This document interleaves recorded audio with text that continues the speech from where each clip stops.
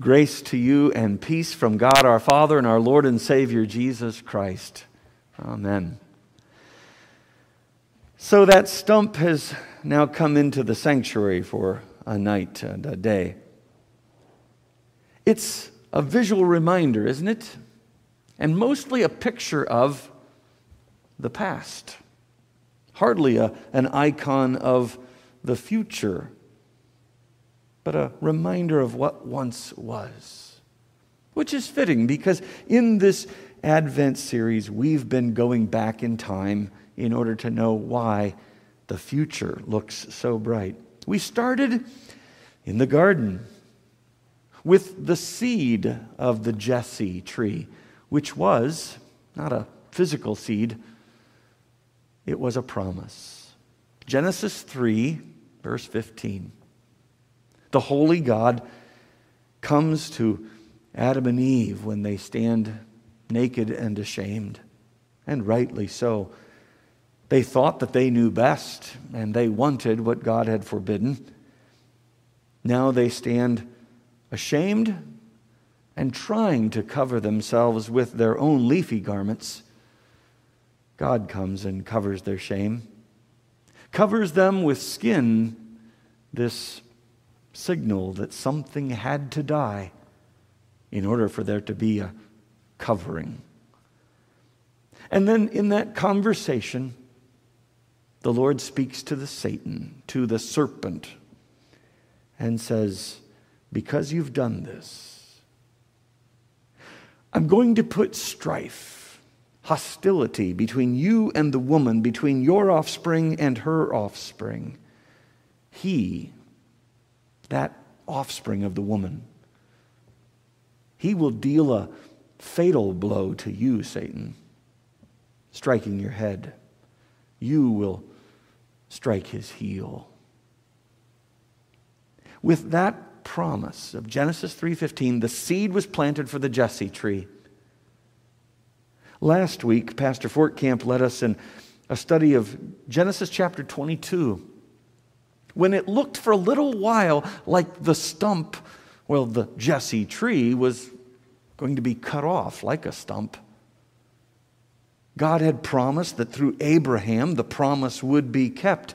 And now, baffling, God says, take your son, your only son, and walk him up Mount Moriah and sacrifice him there. Of course, the sacrifice didn't have to take place. The Lord stopped Abraham and provided the lamb, a ram stuck in the thorns on the side there.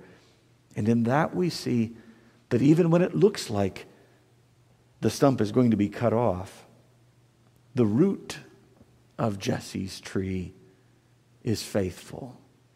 The seed is Jesus, the root is Jesus. And now we come today to the third part, the third stop in this walk of the Jesse tree, and see the stump, considering that there was a time in history for the Israelites. Well, the truth be told, there were many times in Israel's history where it looked like everything was cut off and hopeless, and there was no future. And one of them was in the darkness of Roman rule. When Caesar is in Rome and Pontius Pilate is in Judea, and things are not going well for God's people. Oh, they have the temple in Jerusalem, but little more. And they wonder, who's going to come and get us out from underneath this Roman rule? And at that time, that dark time, Jesus Christ comes to the Jordan River. Of course, he's only known then as Jesus. He comes to John to be baptized. We see this stump, and it's not very impressive.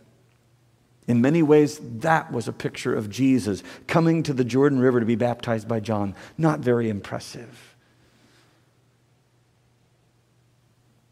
Sometimes that's what we see in our lives, things that aren't very impressive.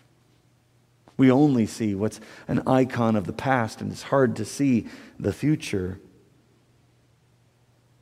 When Jesus came to Jordan, John was not impressed. I mean, he knew who his cousin was, it seems. I need to be baptized by you, he says. But Jesus himself, not impressive.